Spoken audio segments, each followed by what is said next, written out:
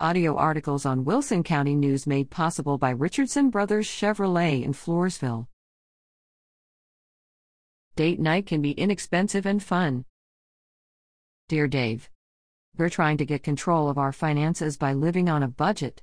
We also have about $18,000 in debt we are trying to pay off. My husband brings home $3,400 a month, and I am currently taking care of our 8-month-old baby. We would like to have a date night once a month, and he thinks we should set aside $200 for this. Under the current circumstances, I feel like this is too much. What do you think? Caroline, dear Caroline. If you told me you guys make $150,000 a year, I'd say go have a great time. But with your income, and a lot of debt on top, I'd put the brakes on that amount. It sounds like he's looking for an outlet to unwind and have a little fun, without giving a lot of thought to the big picture. The good thing, though, is you're working together and beginning to take this personal finance thing seriously. My advice would be to lower the date night amount to about $50 right now. That's plenty for a reasonable dinner and a babysitter for a couple of hours.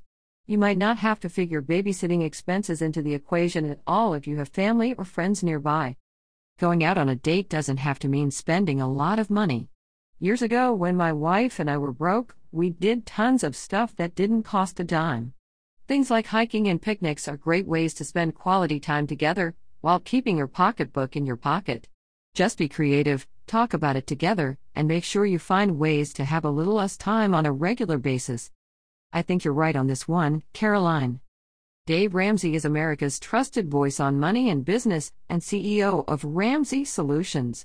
His best-selling books are available for purchase at the Wilson County News office.